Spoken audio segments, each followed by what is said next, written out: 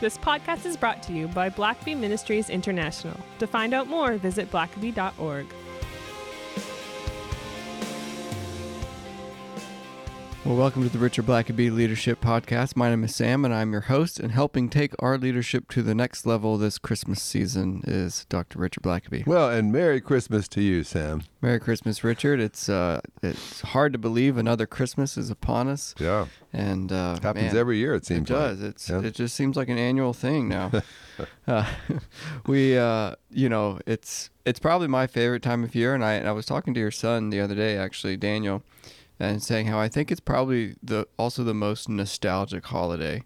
Yeah. Like I think when you get around Christmas, you feel nostalgic, and I don't know if that's because growing up you have certain traditions, and those just sort of always crop back up every year around Christmas, even long into adulthood when you've got kids, and we've got a 3-year-old and a 10-month-old, and we've already started some Christmas traditions. And yeah. I think everybody, or most people, have traditions that they do. Yeah, and it's funny when you talk to people about that, because some of the traditions is like, really? You do that every year? Yeah, I've heard. It's like, I think we have some mutual friends that I think Christmas Eve, which it's just bizarre to me because I had a totally different tradition, but every Christmas Eve they eat at Waffle House. Yeah. And it's like, oh, really? Like, that's interesting. I mean, there's nothing wrong with that, but it's like, that's so left field to sort of what I grew up with. Yeah, and yet, I think traditions are so important. It's because a lot of times it's not even how exotic it was, but the fact that that was just special to your family, and that's just what you always did. And so, we're kind of the same way. I was just driving my 7-year-old twin grandsons home from school yesterday, and they were already talking about their Christmas traditions, and they're 7, but there's just certain traditions things start young, that you do, and it doesn't take long before you'd say it just wouldn't be Christmas if we didn't do this, we didn't eat that, and we didn't take time to do this, and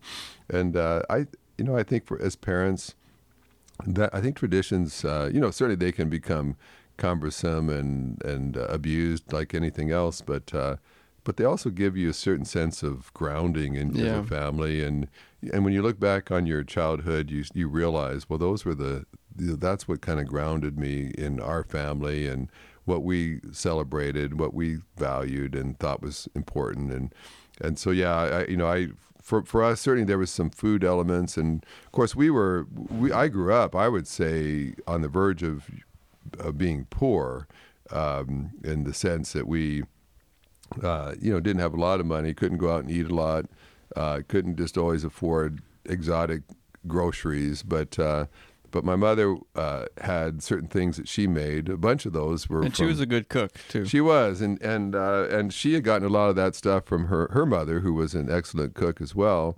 And so the one time a year you knew that there was going to be plenty of dessert. A and feast. Lots to graze on. My mom would make this kind of Christmas bread every year that you just grazed on all Christmas Day. And she'd bring out the Christmas bread, and you knew that was there for just grazing on. And there were the sort of the eating rules were kind of suspended. Yeah. And it was like, hey, stuff is just out, and you can just eat. Oh, hallelujah! All day, and for better or worse. And I remember, just as a hungry, active boy, that was just so blessed. And and there were some tough years. I know growing up in Canada, and in middle school years were tough, and yet it just seemed like Christmas was that extended break in the middle of the year that you could just kind of get away from. It was kind of magical, and you could just enjoy getting some presents and good food and just some time away from school and normal life. And well, it's such a break from the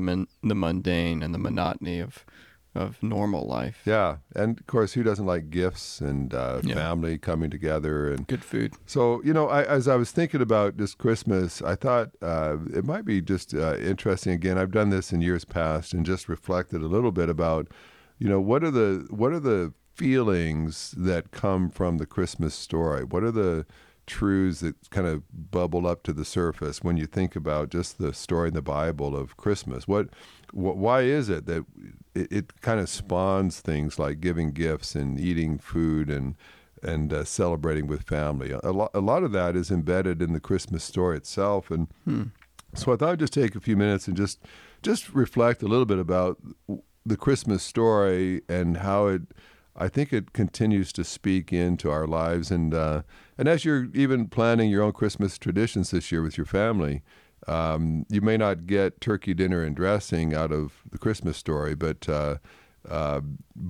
I think there's a lot you can pull from it, and you can apply it in your life. And so, one of the first, this is just kind of random thoughts here, but one thing that always strikes me about the Christmas story is the surprise. There are just a number of surprises. It'll say suddenly, an angel spoke, or suddenly a host of angels were singing, and just the unexpectedness. Joseph has about 4 different dreams where an angel speaks to him, at times telling him, get up right now in the middle of the night and clear your family out of here. Your lives are in danger, or your baby's life is in danger. And just the suddenness of an angelic visitation. Mary's going about her day, and suddenly there's Gabriel, and your heart starts to race, and you're caught totally by surprise.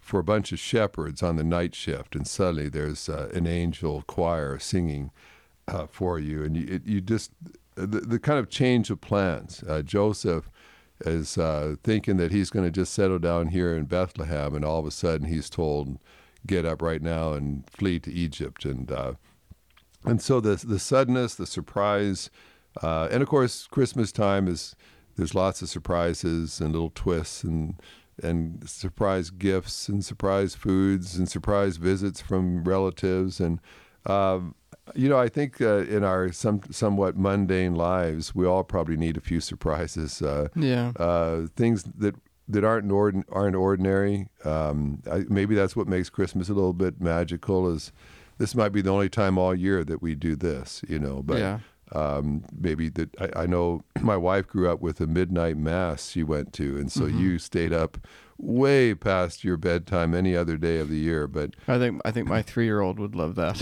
Yeah, she probably does that anyway without even knowing. And so surprise is certainly one of those feelings. And I just think of Christmas mornings and coming out in my pajamas and still maybe a little bleary-eyed, and then you see stuff that's under the tree that wasn't there the night before, and you open up presents and you're blown away that this is what you got. And I think we all kind of need some pleasant surprises like that, and Christmas is one of those moments. A second thing is just hope. Light shines in the darkness, and there's a lot of darkness in our world today, a lot of negative news. And I think, again, one of the things, stories are told even during World War I that on Christmas Day, soldiers actually came out of the trenches on both sides and played soccer games or did things with each other. And then the next day they went back to shooting at each other. But there's just something that gives hope in the midst of a very bleak world at times. And again, you're one message away from God, one word from God away from having hope again, having a different perspective. And of course, that's why some people have such bad Christmas experiences. Maybe it's a really dysfunctional family background, or no one invited them for Christmas, and it could be a very depressing time. But I think Christmas is meant to be a time of hope. That even in your darkened world, if there's no one else with you, God sees you, and God has come for you, just like He's come for everyone else. And so I think you may just at Christmas time kind of turn the news off the TV for a while, and just reminisce and think and consider the hope that comes from a Savior coming down from heaven. And I think it's good. Yeah, it's good to do those things that aren't ordinary as well. So that's I think that's the one time of year to be extravagant or to be extra special or just out of the ordinary. Right. And, kind of going along with that, a third thing is just certainly the feelings of joy. It just says over and over again, the angels tell the shepherds, these are tidings of great joy. The gospel, the word gospel itself means good news. And Elizabeth thought that she was never going to have children. And then an angel comes and says, you're going to have John the Baptist. And she's filled with joy. And they're just, Mary is told these spectacular things that are going to happen. Of all the women, the Jewish women, all dreamed of being the mother of the Messiah, and she's told it's going to be you. You're the one God has chosen, and joy permeates the Christmas story. Now, there's hard things there as well, but you can't when God suddenly sort of breaks his way into your world and into your life and says, hey, I have a plan for you, and I know you, and I have wonderful things in store, and I'm going to use you.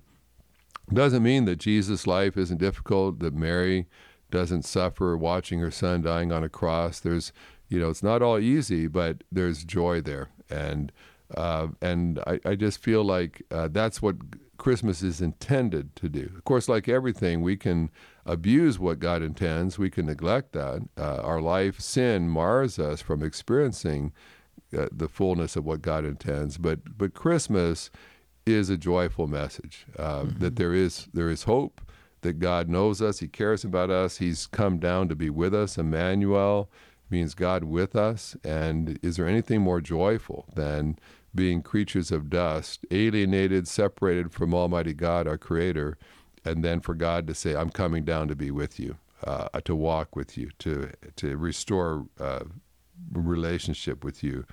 And so I think about all the different people that experience joy during the Christmas story, and I think that's why that feeling, that emotion, still prevails so much in Christmas today.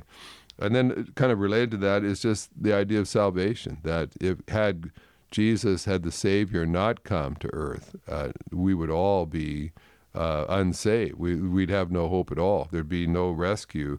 And so to have God in a perfect heaven, a perfect, holy, joyful realm of spirits, looking down at these frail creatures of dust, foolishly doing self-destructive things, in bondage to sin and death, and for God to leave that perfect heaven to come and save us when we could not save ourselves.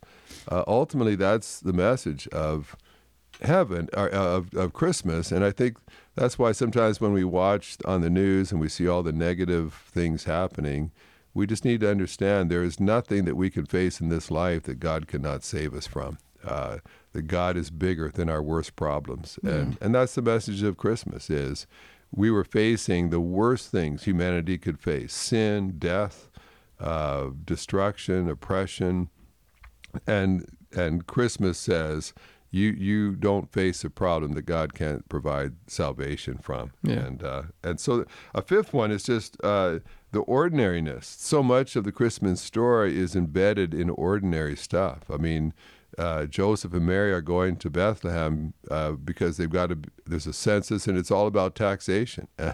What's more ordinary than paying taxes? And the whole fact that Joseph and Mary aren't in Nazareth, where they grew up, is because they had to go to Bethlehem because of paying taxes. And so I think we forget that they didn't go to Bethlehem to have the baby. Yeah.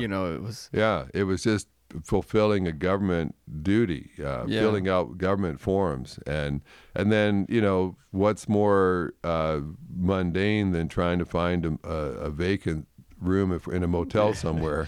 And I've been there where, we drove as a family years ago, and we'd kind of think, I hadn't really booked hotels in advance like I should have back then, back even before internet was real big, just thinking, well, when we get to that town, we'll look around, we'll try to find a motel and pull in and see if they've got room, which is a terrible way to do that. I would never do that now. Yeah, if you want surprises, that's a great way to go. And so when you think about finding a hotel, the shepherds are doing the graveyard shift. I've worked graveyard shifts for a couple of years, and I'll tell you what, there's nothing much more mundane than that, trying to stay awake all night, working the job and the shift no one else wants to. But the Christmas story is embedded in the ordinariness of life.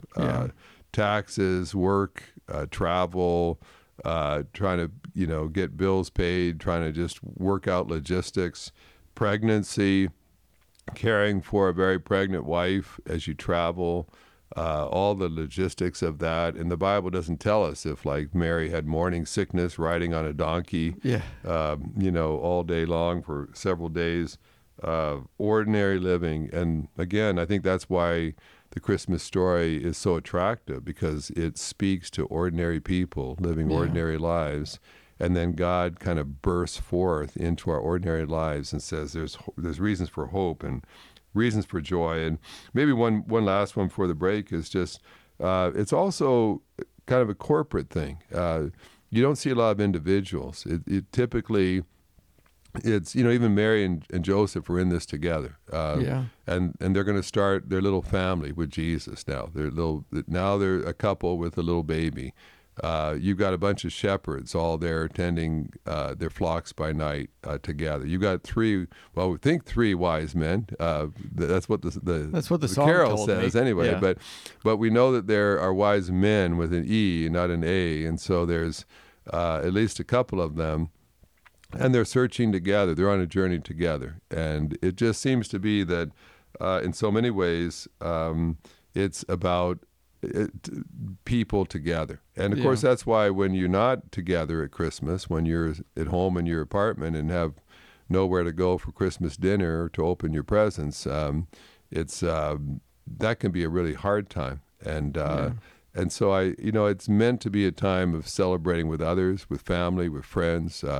I remember years and years ago, I was a pastor, and we had a student minister that was single at the time, and a young woman that was working with students, and we just, we realized we don't want her just to be alone. She's far from her family, and so we just invited her to come spend the night with us, Christmas Eve, and we'd talked to people in the church, and a bunch of people had donated some gifts that we'd put under the tree, and I'll tell you, that was probably one of the most enjoyable things that we did that year, or that we did in many a Christmas. She thought that she's going to just politely sit there and watch while a family opened all their gifts, but we kept telling the kids, "Hey, Mike, give this gift to her. We found another gift for her under the tree." She had probably more gifts than we did, because the church people had sent all these. And I just remember that being so impactful to her. But I just think Christmas was designed to be celebrated with others. And that's a time when you have Christmas parties, you do things together. Christianity is meant to be corporate. It's meant to be shared. And Christmas is kind of the epitome of that, where you don't want to just do it alone. You don't. It's just doesn't. It's not right. It doesn't feel right. Yeah. To sit alone in your apartment celebrating Christmas by yourself. I mean, sometimes you may have to do it that way, just by the nature of where you are in life and your work or whatever else. But it's meant to be shared with others. And that's the way it's intended. Well, and I think given the option, people are always going to share it with others if at all possible. Yeah. So, well, good. Well, this is a great start to this Christmas episode, and let's take a quick break, and we'll be right back.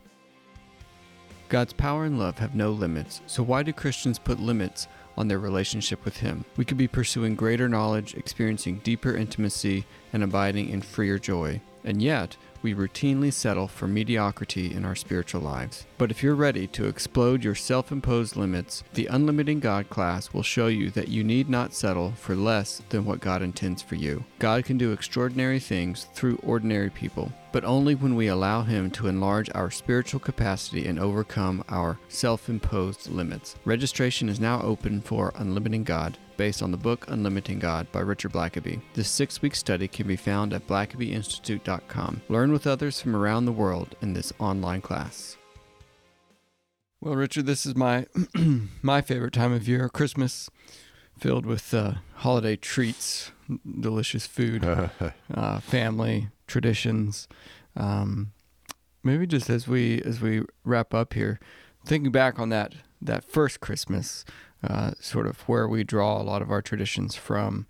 What are a few more of those the feelings that you get, the thoughts that come up when you think about that first Christmas? Yeah, well, I think it's just good news. You know, it's almost like the angels couldn't hardly contain themselves as they're letting the shepherds know. You know, this is sort of exploded. Yeah, it's like this is great news, great joy, and you want to tell people, and then the shepherds took off to tell everybody what they had seen, and the wise men traveled a great distance, hundreds of miles, to be able to find this baby, because they knew that this was unusual, this was special, and they went away to report what they'd found, and I just think that we've kind of lost that sometimes. We need as Christians to remember, enjoy your food, enjoy the presents, enjoy the fellowship, but don't lose sight of the fact that this is good news. You know, you get the sense that heaven knows how awesome this moment is, and all the angelic beings in heaven are celebrating, and there's a huge party going on there, and then it's almost like heaven just sort of thinks, hey, let's go let those earthlings know, let's let those humans know how amazing this is. And they really don't have any idea. They're kind of down there stumbling in darkness and have no idea that the light has just been introduced into their darkened world, and they can have hope and joy now. And so, you know, I think it is a time often, even as you just interact with other people and you know, restaurants or stores or other places, just strangers you just come across, this is a time to be able to talk about good things and positive things, and share about the hope that you have. And so never lose sight of that. The Christmas story is about good news, the best news ever, that God has not abandoned us. He's not just washed his hands of us and said, those foolish creatures of dust, I'm just done with them. But it's like, no, I've come up with a master plan to save them and rescue them. And so it's good news. Another one is just that, you know, I think we need to remember, though, the Christmas story happens in an age of evil.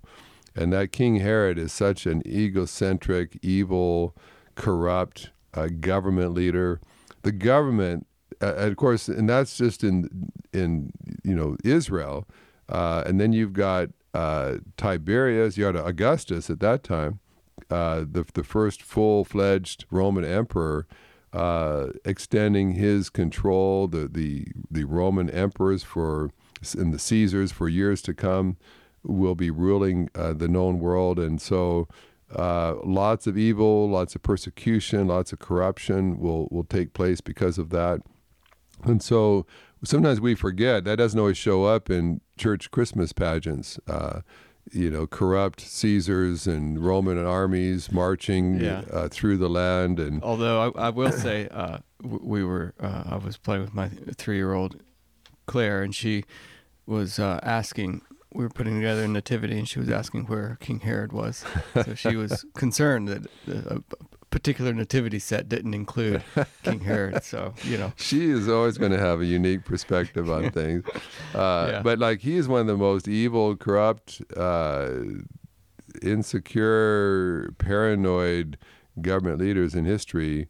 And that is when Christmas takes place. And there's been a lot of paranoid government leaders in history, so that's saying something. So, you know, I think that again, though, that gives you hope, because Christmas doesn't happen in just a pristine paradise. It happens in the midst of all kinds of evil government and regulations and rules and violence. And in the midst of our darkened world is when Christmas happens. And I think... again, maybe that's why it's so special, because in every generation we have that kind of evil that takes place, and yet Christmas is not intimidated by the evil of humanity. A ninth one is just gifts. The wise men bring gifts. Of course, that's why we think there were at least 3 wise men, because there's 3 gifts mentioned. But it is a time of giving, and I think that's probably, again, why Christmas is so popular. Sometimes you can be stressed out about it if you've got a lot of gifts to pick up and buy and you haven't gotten them all. But you know, there's just something special about giving gifts. It's kind of a universal kind of language of showing affection, showing kindness, thoughtfulness.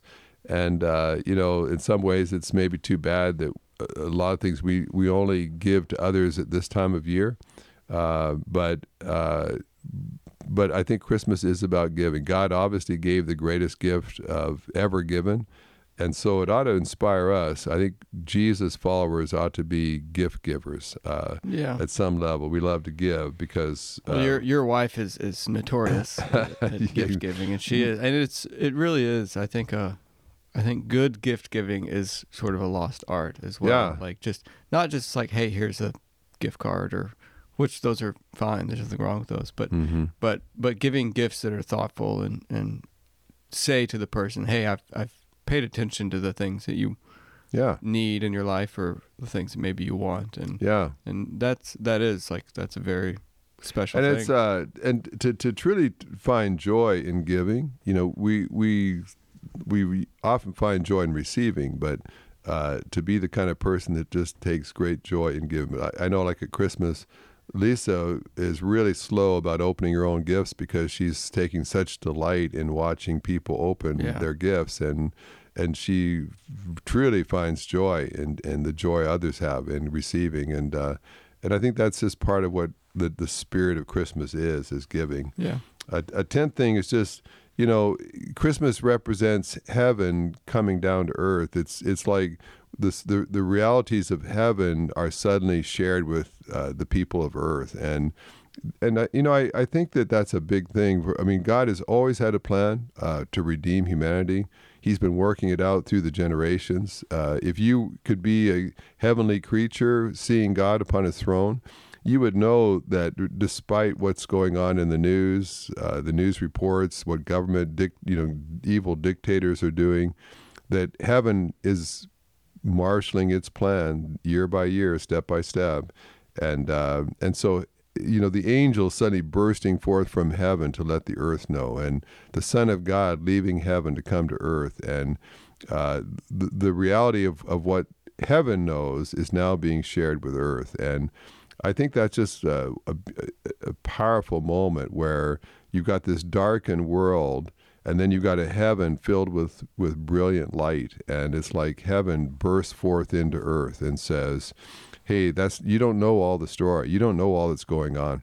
Yeah. And I think Christmas is that beautiful moment where heaven intercepts earth, and the spiritual joins in with the physical, and that dynamic is a powerful thing. And we can become so enmeshed in the flesh and what we see with our physical eyes that we miss what God sees in the spiritual realm. And so that's kind of what that represents. And two last things. An 11th thing is just that it all the ages are represented. You've got Mary, that's probably just a teenager.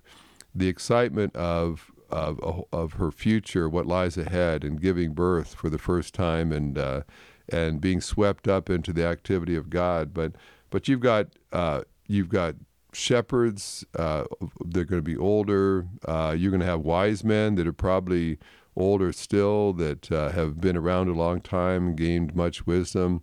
And then after Jesus is born, when he's taken to the temple, you've got people like Anna and Simeon that are rejoicing. They're elderly. They're both at the end of their life, but God is going to bless them by letting them see the Savior before they die.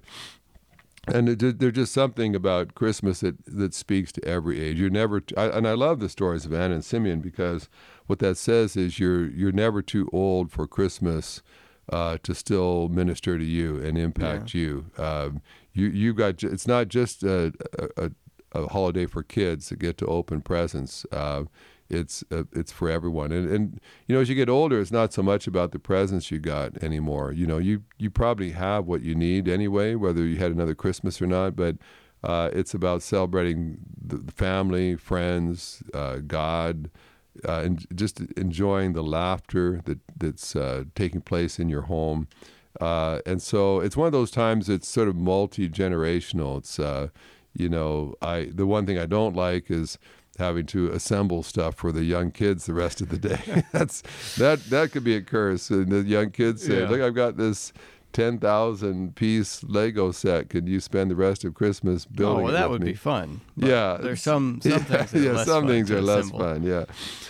But it's meant to be for all ages, and they're all in the Christmas story. You've got young people, old people, all being swept up and impacted. And I think it's a beautiful thing how Christmas ties every generation together. And I remember just waking up as a kid, and my grandparents on my mom's side would have come over early that morning. And they're already in place in our living room when we walk out the door. They weren't at our house when we went to bed last night, but you're looking around the room, and you've got there's grandma and grandpa, and look at the gifts and the brothers, and we enjoy that. We've got of course Daniel, my son, lives across the street from us, and so they've just kind of traditionally had us come over each morning to watch the twins come down and open their presents, and that's just a lot of fun. Like, we don't open any presents at that point. We usually have the family gather later, and we open our presents then, but just the joy as grandparents to watch grandkids opening up gifts is, whether you open a solitary gift of your own or not, it's just fun to share in the joy of youth and those kids. Well, there's no one, like, I think you can, it's hard to feel better about giving a gift than if you give a gift to a kid. Yeah. There's just so much enthusiasm. Yeah, I think some adults can be like, "Oh, thanks, that's nice." Tuck that away, but like kids, like they go and like crazy. yours now at 3, she is going to just she's such all into things anyway. But and kind of, I guess, just the last thing is just it's about family. You got Joseph and Mary. They're now a family, but they're now they've got a baby. Their family is being launched, and there's just something special. I still remember when Lisa and I, first Christmas we spent just in our own home. We'd gone to Texas from Canada to go to school, and we couldn't afford to come home, and Lisa was working, and we had babies, and it was just our parents couldn't afford to fly us all back, and I remember we're going to very Spartan apartment, 2 little kids, and we didn't have a lot of money for groceries. It was going to just be our family that year for Christmas dinner and everything, and I just remember it being kind of magical. And a night or two before Christmas, I taught an adult Sunday school class for single adults, and a bunch of the singles had all shown up at our house, and they'd gotten a tree. We weren't even going to have a tree, but they had bought a tree, and they came in, and they had all brought decorations and decorated this tree and brought food. And I mean, it was just so thoughtful to minister to us. And it was a very magical Christmas. Probably one of my favorite Christmases was just our little family, and just the joy we spent with each other. And I sadly, there are families that are not close, that don't have joy when they gather. And again, I think sin has broken families from what it was intended to be. Mm-hmm. But don't ever lose sight, because it might be hard for some people. Don't ever diminish what God intended. And God's intention was that Christmas was a time for families, and for families to be drawn closer. And if all you got is Joseph and Mary and a baby, or if you don't have a baby, but you're a couple, or you're a single, you may be a one-person family right now that can't get with other relatives, but look for the family that God's put in your life at this time, and celebrate that. I remember when we moved to Winnipeg to start pastor a church, I had an aunt that lived there that I didn't really know very well, hadn't been around very much, and we just didn't have occasion to be around her much. She actually divorced my dad's older brother, and so technically we weren't maybe even related officially anymore, but we reached out to her because she was family, and that became a very special relationship we had. It was kind of an awkward sort of way that we were still related, but you know what? It's just, Christmas is a time just to reach out to people maybe that you haven't spent as much time with, you don't know as well. Yeah. And maybe it's a time just to do some healing, some repair work in family at times, and to send a card or a gift, or just let some things go and realize, hey, we're we are family. This is the family I've got. I want to make the best of it. Yeah. And so, lots of thoughts that come from the Christmas story. There's a reason that a lot of the traditions have developed around Christmas that there has been, and a lot of it comes from the original Christmas story. Yeah. And just being true to that. So anyway, we'll leave it there, but I pray for all those listeners that that God will truly bless you as a family as well, and that this will be a wonderful Christmas for you in this season also. Well, from the Richard Blackaby Leadership Podcast to your family, we wish you all a Merry Christmas.